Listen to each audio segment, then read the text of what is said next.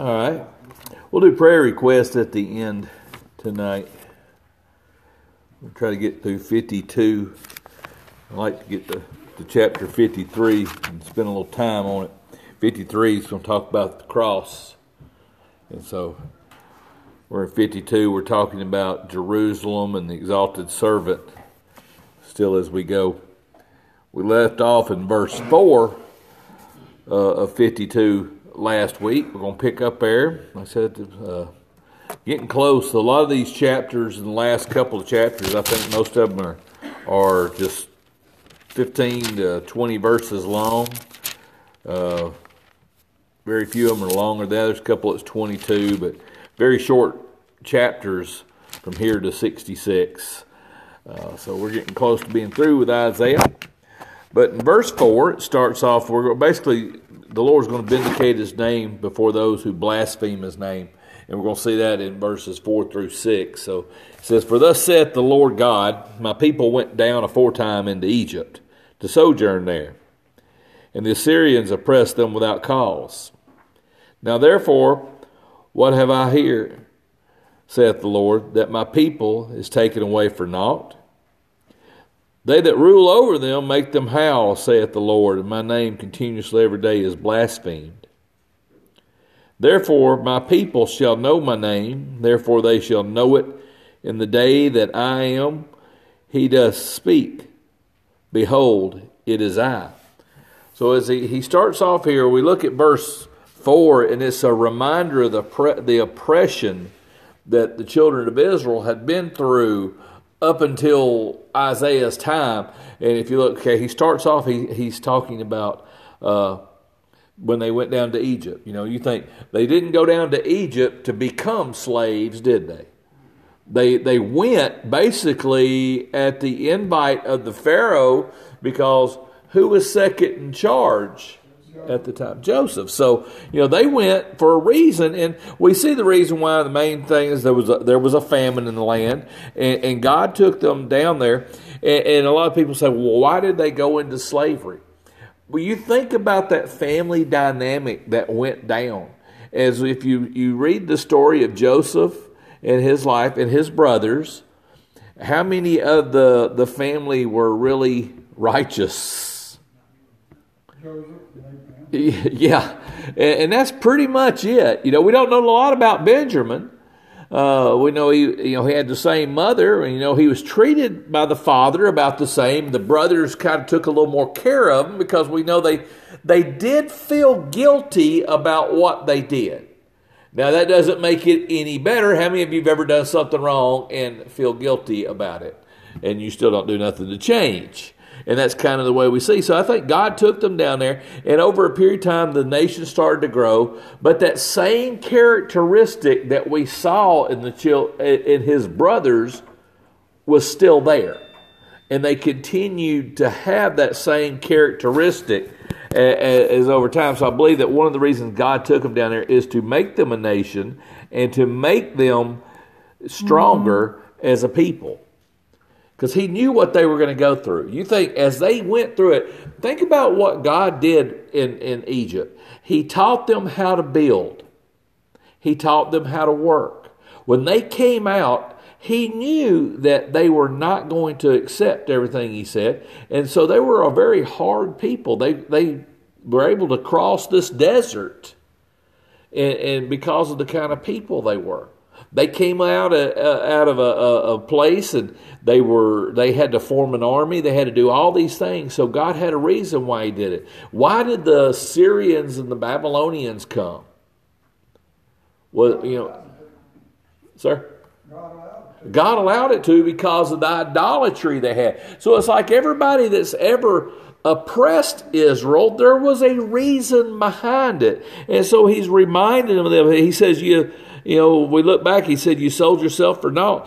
In verse 3, He says, "For thus the Lord, my people went down aforetime into Egypt, sojourned there, and the Assyrians oppressed them." And then God says, it's kind of without cause, or what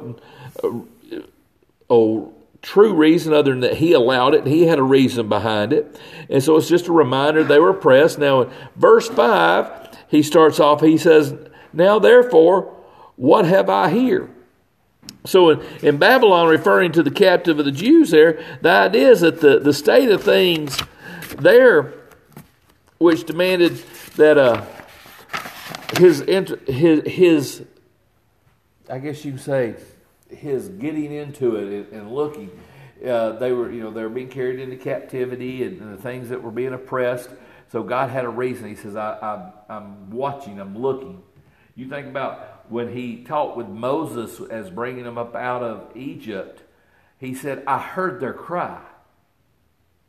How long did God hear their cry? How long did they cry out?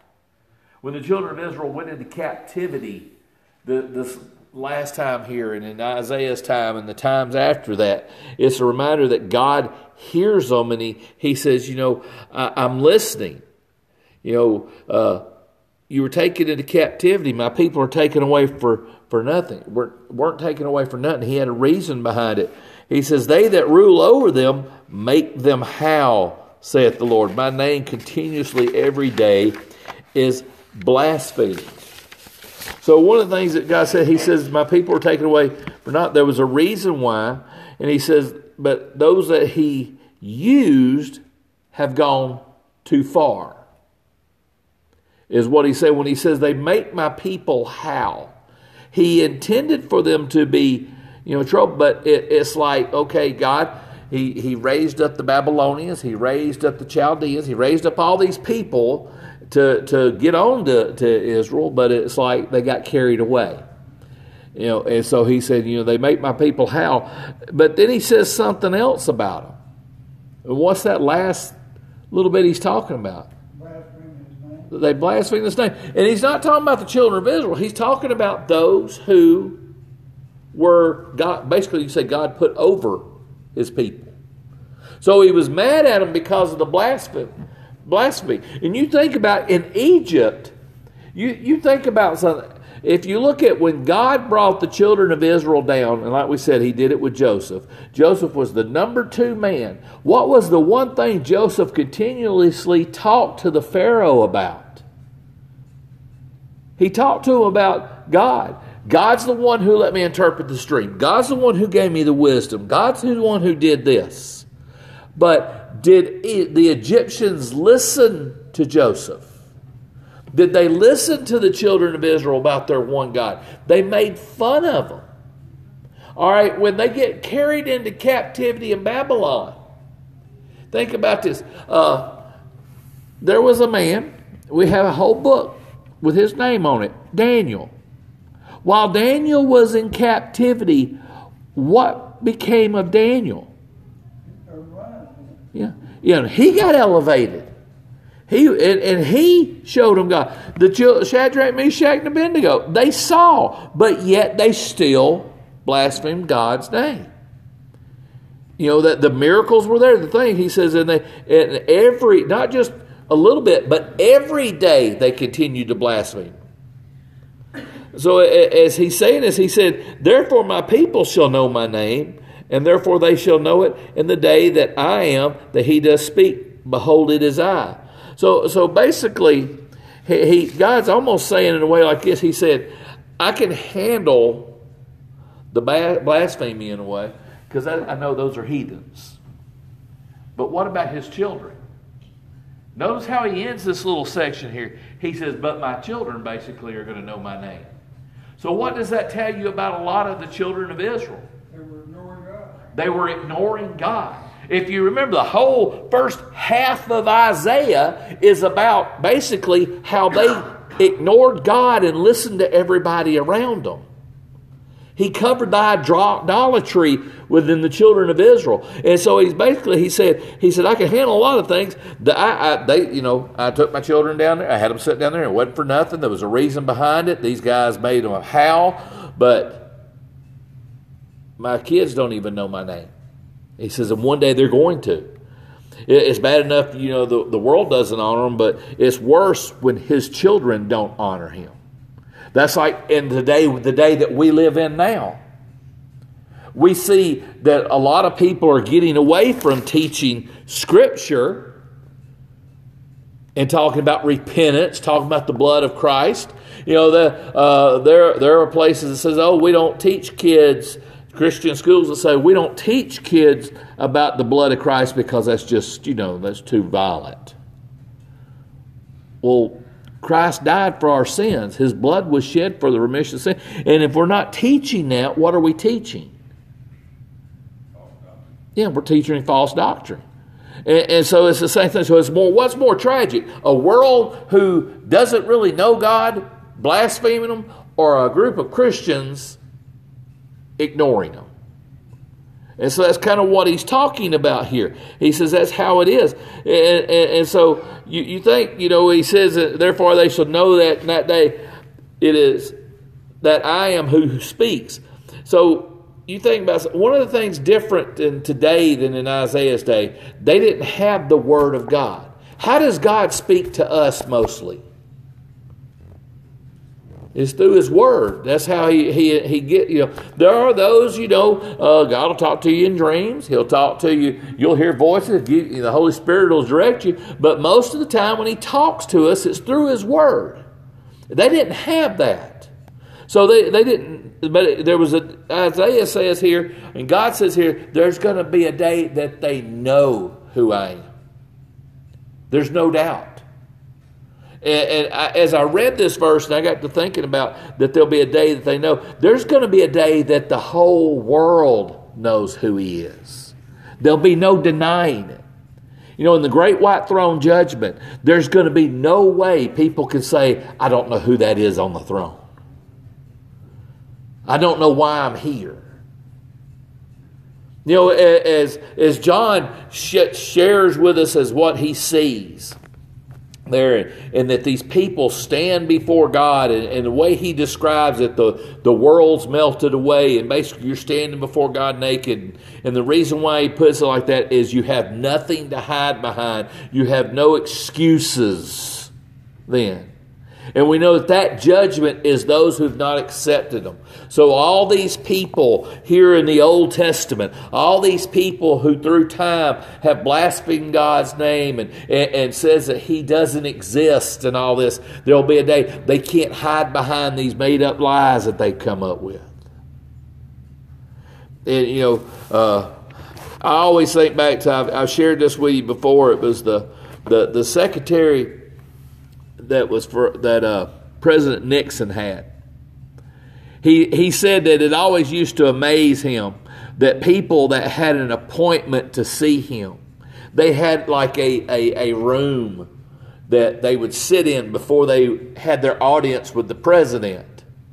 And he says, and I would be in there waiting to take them and introduce them to the president. He said, and there were so many of them saying, when I get in there, I'm going to tell him what I think. When I get in there, I'm going to give him a piece of my mind.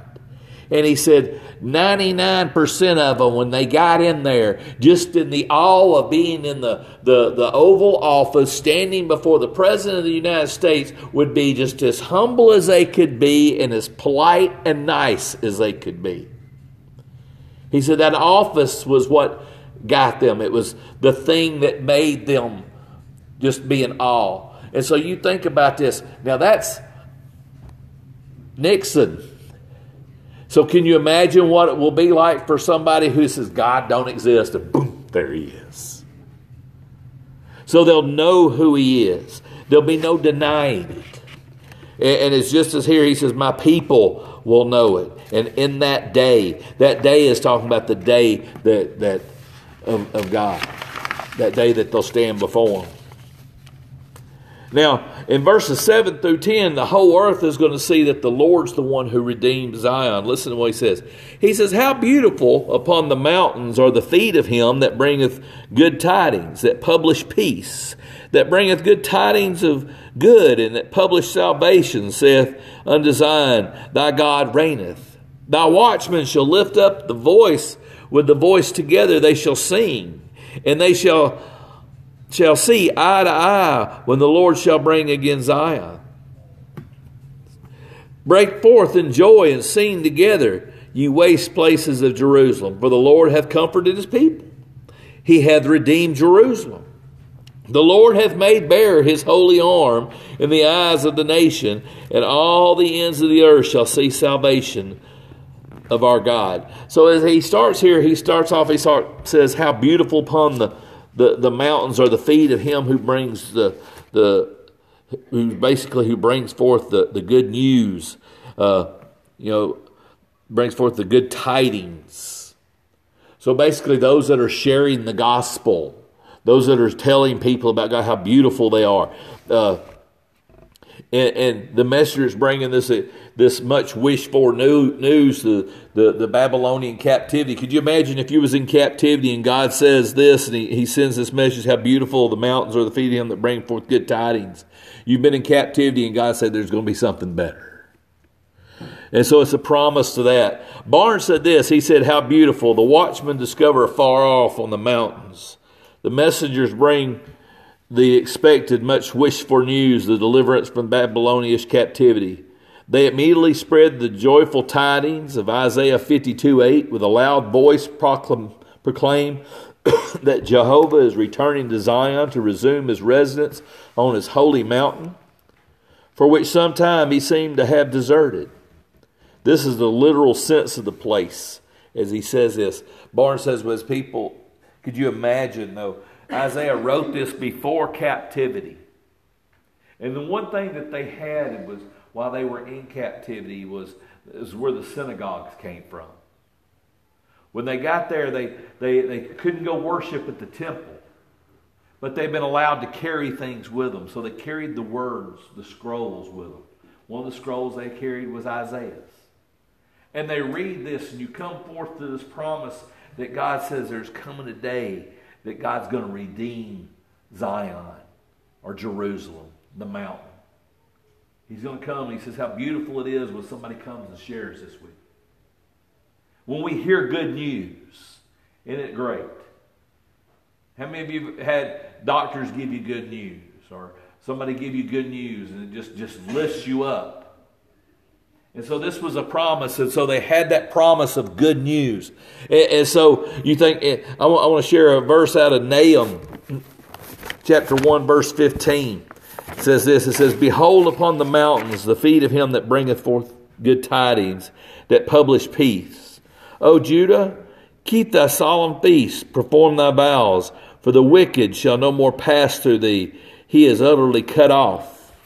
So again, we have a promise when God said you're going to come back and you won't have to worry about problems. Has that been fulfilled yet? They came back, but was it fulfilled then? You know, if you read Nehemiah, you read Ezra, and you read when they rebuilt the temple, then they rebuilt the city walls. How did they rebuild the city walls? Yeah, because they had to build them to defend themselves. So when they came back, it wasn't as peaceful as Isaiah promised. So, and even today, it's still not peaceful. I was watching this. I love documentaries, and so I was watching a documentary. It was on Jerusalem the other night, and it starts off and it shows a picture of the holy city from a distance, and it says one of the oldest cities around, but the most contested place on earth. You know, everybody wants it. And when you're looking at it and you see this old, I hate to put it this way, but run-down city that's still halfway in ruins, and you think everybody wants that. And they'll fight for it. And they'll kill for it. And God said there's coming a day that you won't have to worry about problems. You won't have to worry about these things. And it's a promise that He's made. He says that when it happens, people are going to break forth in singing. How many of you, when you get happy, sing? If nobody's around.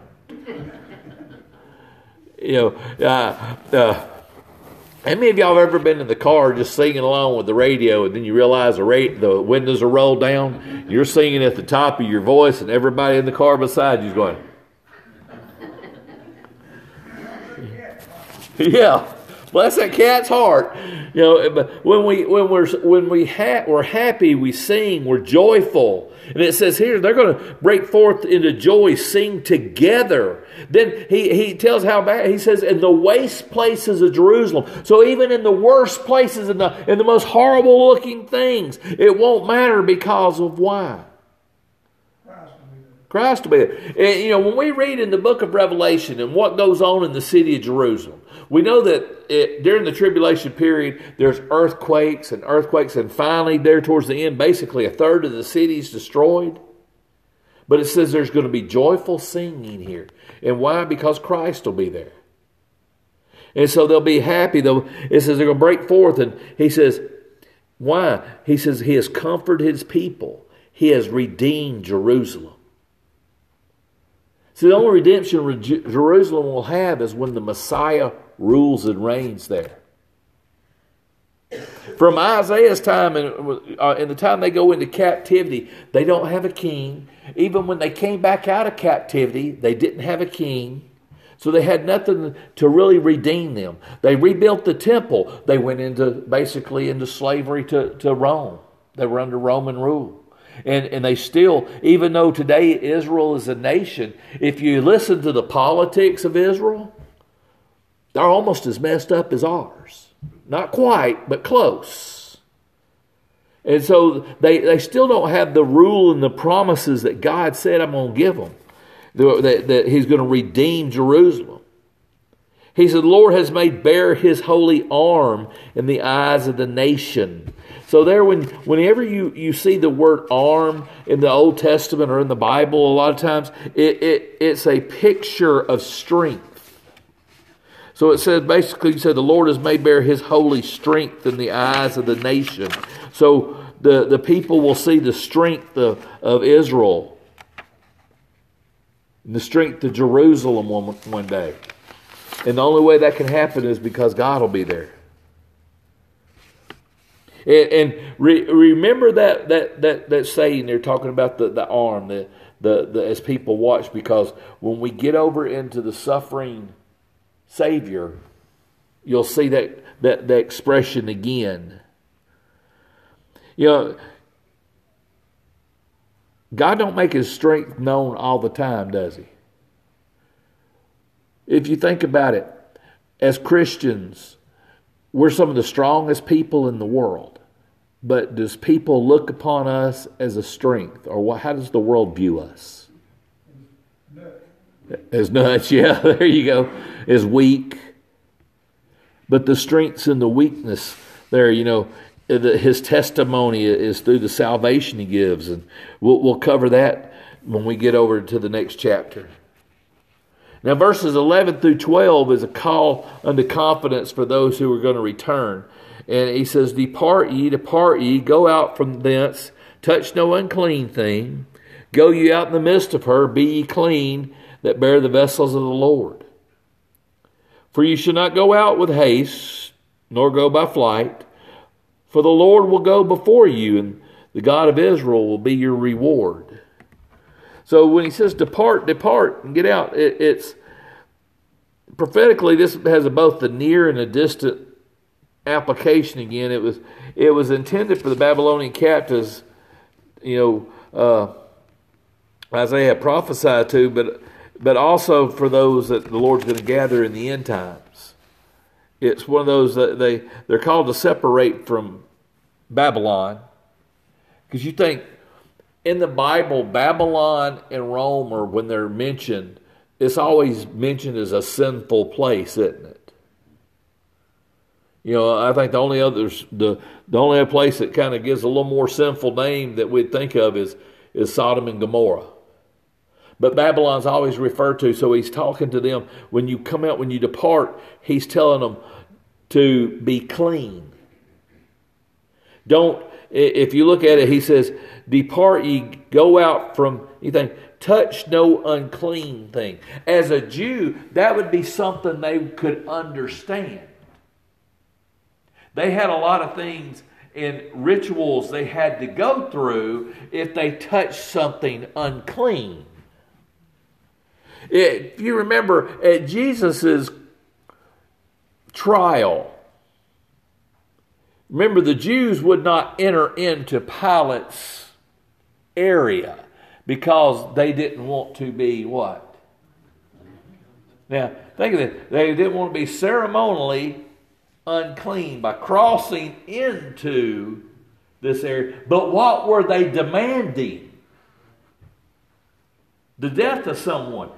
So, were they clean or were they unclean?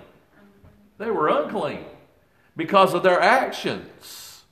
And so he's telling them, don't touch none of them, so that the Jews could understand touching things and not doing things. So he's saying this. Now, if he's telling us today to depart, get out of the world, and touch no unclean thing, what does that mean?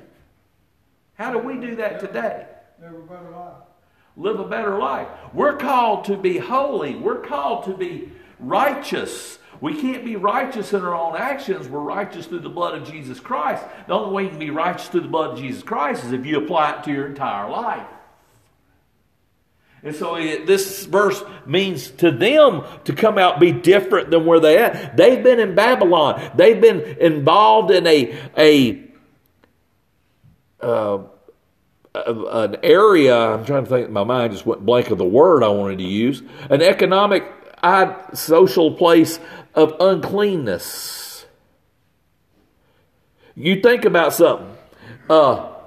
Mordecai. Did he like the Jews? He wanted to kill them.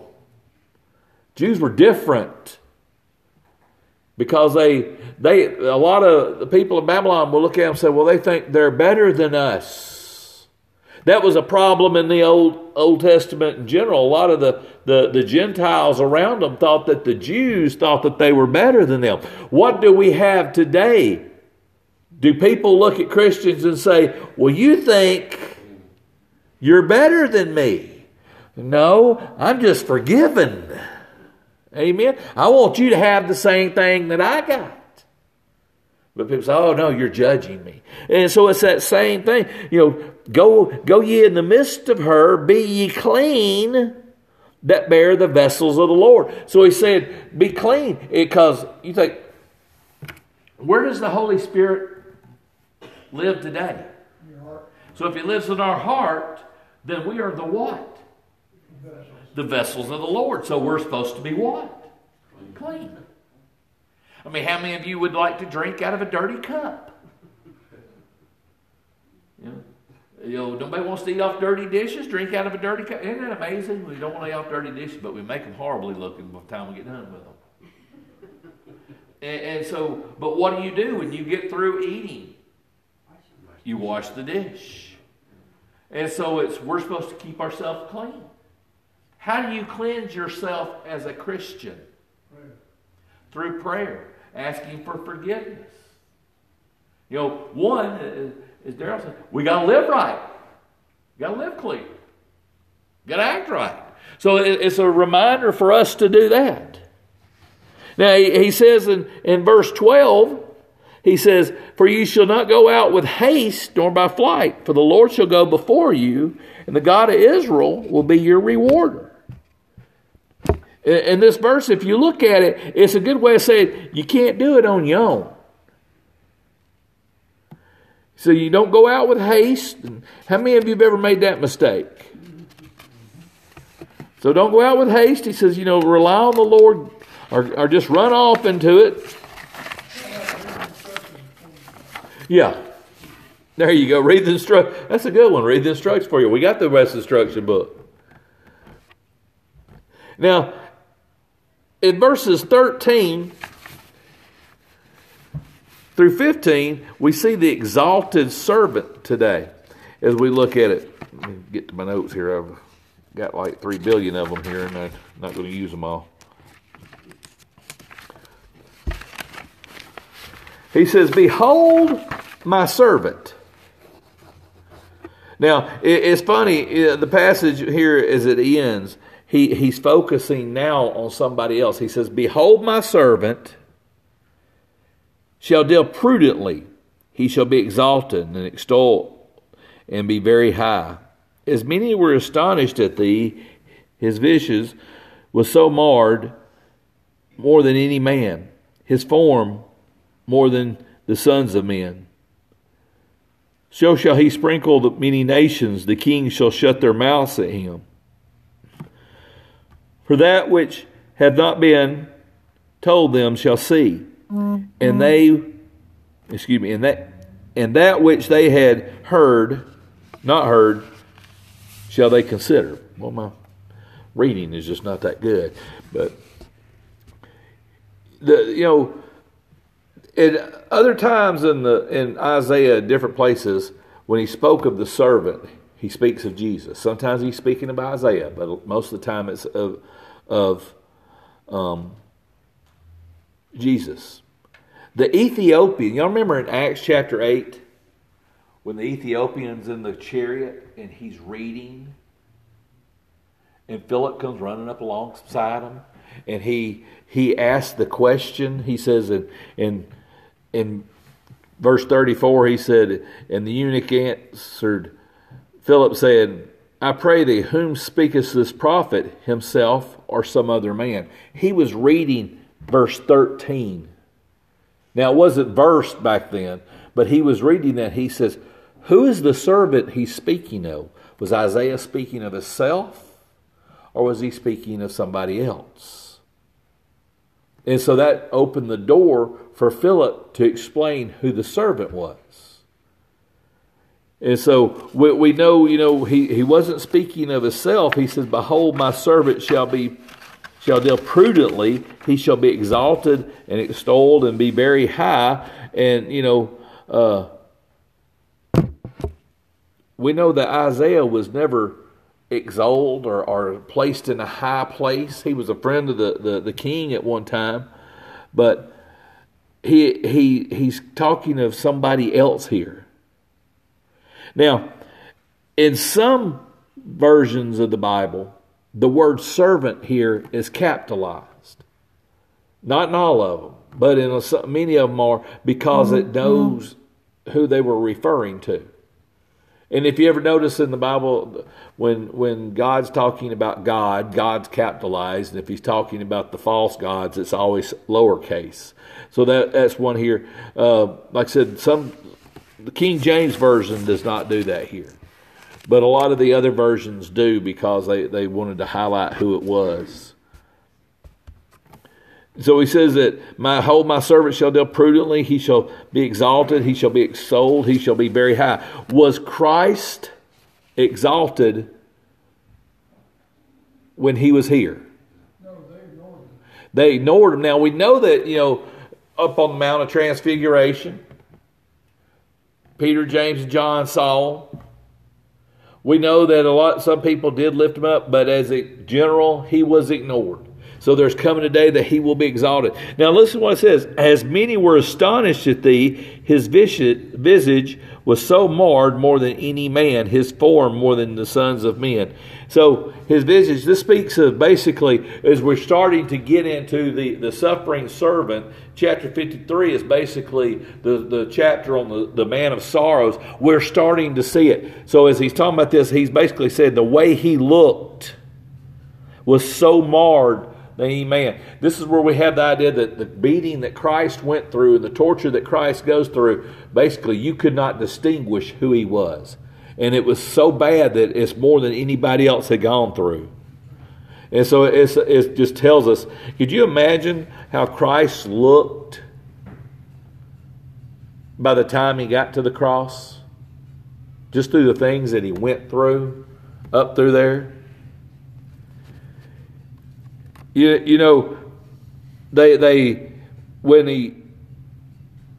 they beat him, how they mocked him. Because remember, it tells us in Luke chapter 2 or 22, it talks about how they blindfolded him and they hit him in the face, and they asked him to prophesy, who struck you. I don't know about y'all. I don't think I would have want to be that person. Yeah. I often wondered, did any of those guards or any of those that did that ever get saved? That movie, The Road, came out. It was supposed to have been one of those Syrian murders. Yeah. It never does in the Bible, really.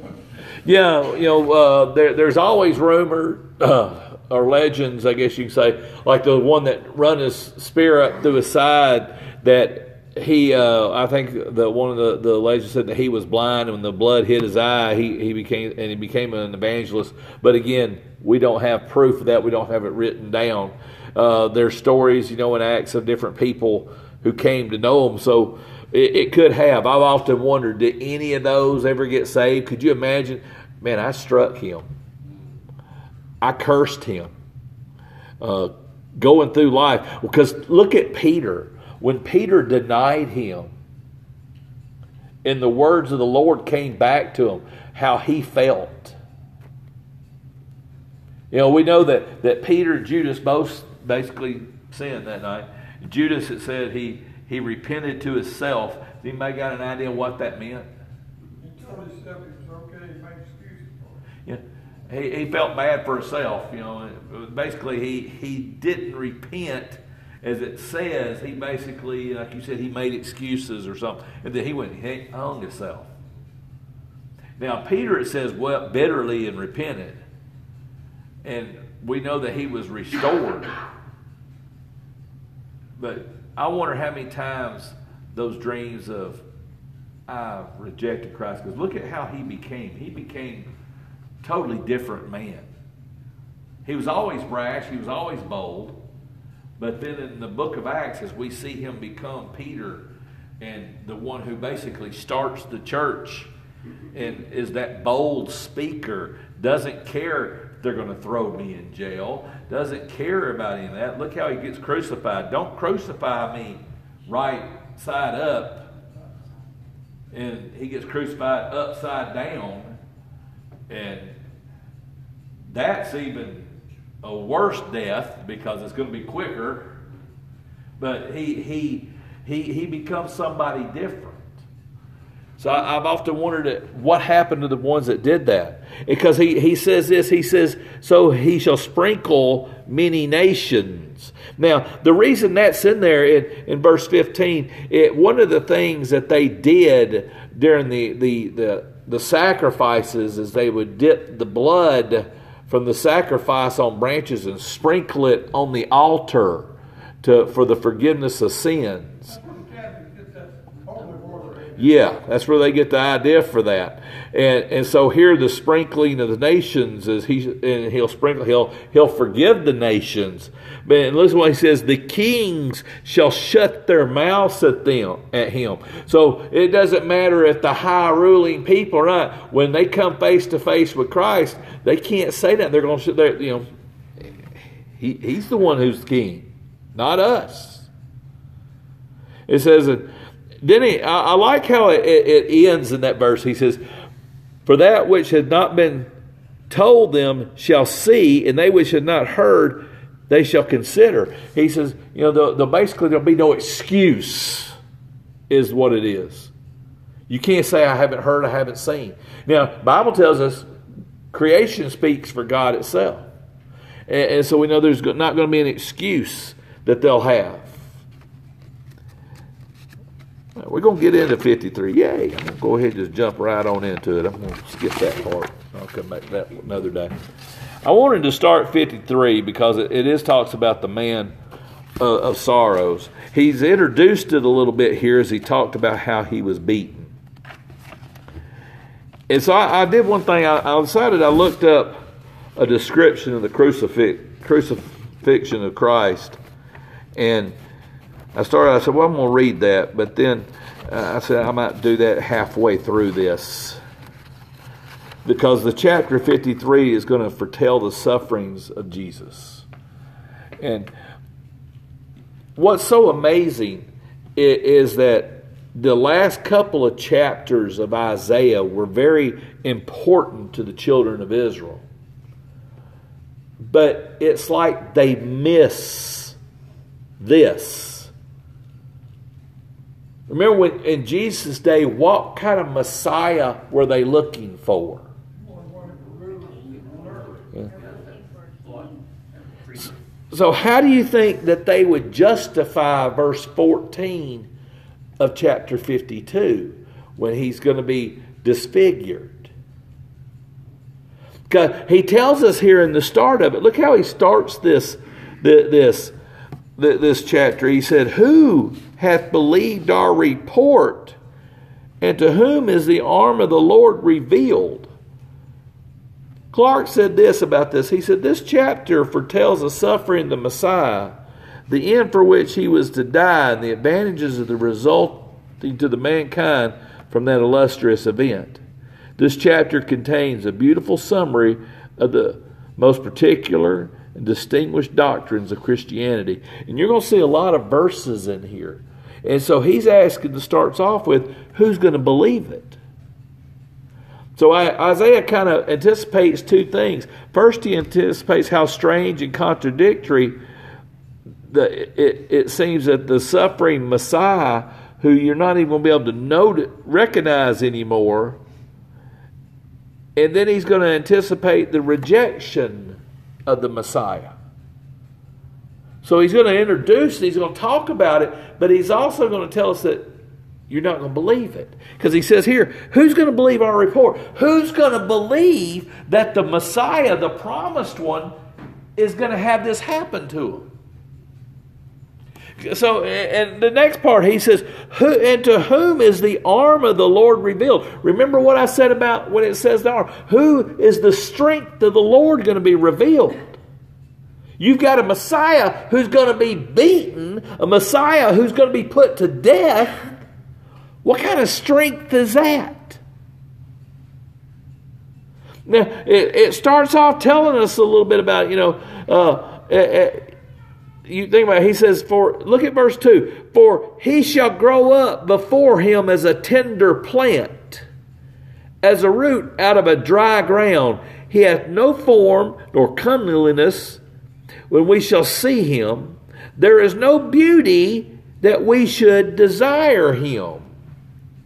Now, we know that as we don't know a lot about Jesus as he grows up, do we? We know about his birth, thanks to Luke.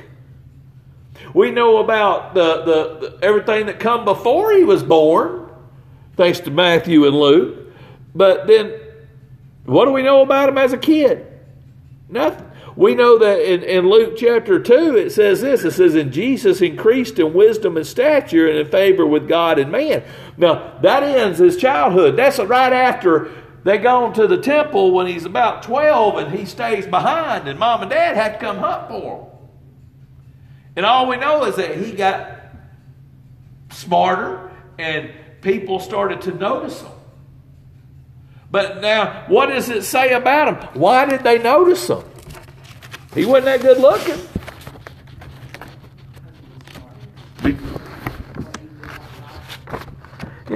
Yeah, I've often wondered, could you imagine being a friend of Jesus when he was a kid? You're probably the one that got in trouble. Jesus don't ever get in trouble. Now, as a tender plant, weak and vulnerable, and you think about it, he was. One of the first things we see about him after the birth is when Herod wants to kill him. So what does Joseph get warned to do? Yeah, to remove, because he's vulnerable. I think that's one of the reasons why we don't see a lot about him, because as a child, he was just a child. Yeah, he was a special child, but he was just a child. So he was vulnerable to the thing. So he's weak and he's vulnerable. But then he says, as a root out of dry ground. I like what this commentary says is, Jesus grew up in the Galilee region of Rome, occupied Palestine. In respect to spiritual, political, and standard of living matters, it was indeed a dry ground. He grew up in a time when Rome just basically taxed him to death. So did Herod, And so, yeah, he didn't really have that great of a place to live, did he? So is that tender plant, a root in the dry ground? He didn't really have a lot. Spurgeon said this. He says, "Don't say unless it is useless to preach down there, to send missionaries to that uncivilized country. How do you know it is very dry ground? Oh, well, it's a hopeful soil. Christ is a root out of dry ground, and the more there is to discourage, the more you should encourage. Read it the other way, it is dark. Then it is fair for a grand show of light, and the light will never seem so bright as when the night is very dark. So if you think about it, when we look, say, why should we tell somebody about Christ? Why should we go do this? Because you never know what comes out of it. And so that's the promise. Now it says, he has no form of comeliness. The word there is hadar, and it means splendor or honor, glory, or beauty. So think about the description Isaiah gives us of Jesus. And you think about today, what draws people today to other people? Money and their looks and different things. And so he says, there wasn't nothing really fabulous to look at about Jesus. He wasn't that good looking. Yeah. Yeah. Gives me hope every time I look in the mirror when I read that verse.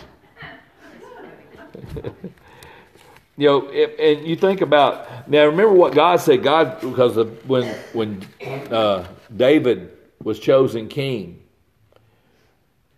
Samuel's there and all the brothers come in. He sees the big brother and he's majestic. He looks like a king. God says, no, not him. I don't judge by the outer appearance. I judge by the heart. And so with Jesus, we see that in fulfillment. Jesus wasn't beauty. There wasn't nothing that when you just saw made you want to rush to him, but yet there was. So we see that now look at the next verse. So he says, there's nothing there to make us desire him in verse 2. He said, he is despised and rejected of men, a man of sorrows, acquainted with grief.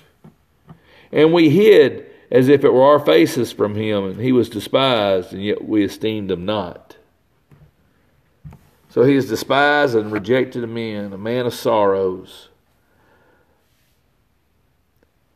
And, Jesus wasn't the life of the party, but yet it was funny. Everybody wanted him to come to theirs. He showed great joy in his life. In Luke chapter 10, verse 21 says, in that hour Jesus rejoiced in spirit, says, I thank thee, O Father, Lord of heaven and earth, that thou hast hid these things from the wise and the prudent, and hast revealed them unto babes. Even so, Father, for it seemed so good in thy sight. So he rejoiced. We see that the scripture tells us he did. He was a happy guy. But yet it says here he was a man of sorrows. He knew sorrow. He knew grief. And I think it was his attitude and how he handled things is why man rejected him. I heard a thing today that talked about how the difference in Christians versus the world, and the one thing it is the hope that we have, the joy we have. What's the difference between joy and happiness? Does anybody know? Happiness is dependent upon your situation. Joy is eternal, happiness is temporary. Joy is eternal. That's a good way to put it. Happiness, as Julie says, is dependent on the situation you're in. Now, you could be happy one moment. How many of y'all ever just been happy, walking through the house, no shoes on, and then you catch your toe on something and it just bends all the way backward to your heel? Are you happy right after that? No, the happiness is gone. But think about this. Joy is, even as a child of God, if someone we love dies, we still have joy and hope because we know where they're at. Joy helps us through problems. Joy helps us when everything falls apart, we can still smile. That's why when you go to a Christian's funeral, people are in there smiling, they're having a good time. I've been to a couple of people who's lost in their funeral, and it's depressing. There's no hope. Like, preacher, will you preach them in heaven? I can't preach somebody into heaven after they're dead. I always hope that somebody will tell me, yeah, I know that they got saved. I cling to that one little bit of hope. I did a funeral of somebody, and they told me, they says, I know that when he was a kid, he got saved and was baptized in church. Now, the rest of his life, he never showed. All I can say is I hope. I have that one profession of faith. But I can't say, yes, he did, because his fruit's not there. We're known by our what? By our fruits. So we have joy, though, when a Christian dies, because we know. How many of you been to a saint of God that's passed away and you're like, hey, I know where they're at? And everybody, you walk in, you feel a presence. Yeah, Aubrey's funeral. That was a good one. Yeah, there were tears shed, but we all know where he's at. And so that, as he said, he's a man of sorrows. He was acquainted with grief. Remember when Lazarus died? The shortest verse in the Bible says what? Jesus wept. He wept because of the grief that was going on. Now, he knew he was going to raise Lazarus, but still, that was his friend. His friend had to suffer for that. That's the reason he wept, because he had to bring him back to heaven. Yeah, that'd be a good reason. And you think about something too. Christ came and endured the cross knowing that there would be people who would still reject his work. There would be those who accept him, but would in turn be like Peter and deny him. So, yes, he is associated with grief, acquainted with it. He says, we hid as if it were our faces from him. Can you really hide your face from God? Peter tried, but it didn't quite work out for him. You think about the man of sorrows that he is, and he said people try to hide their face and and he was despised. Now notice how Isaiah put this. He says, and we hid as if it were our faces from him. He was despised, and we esteemed him not. Isaiah saying we were his people. And we went along with the world. We hid our faces. We didn't lift them up. Think about the last week. Jesus' triumphal entry into Jerusalem. Hosanna, hallelujah. Then a little bit later, crucify him.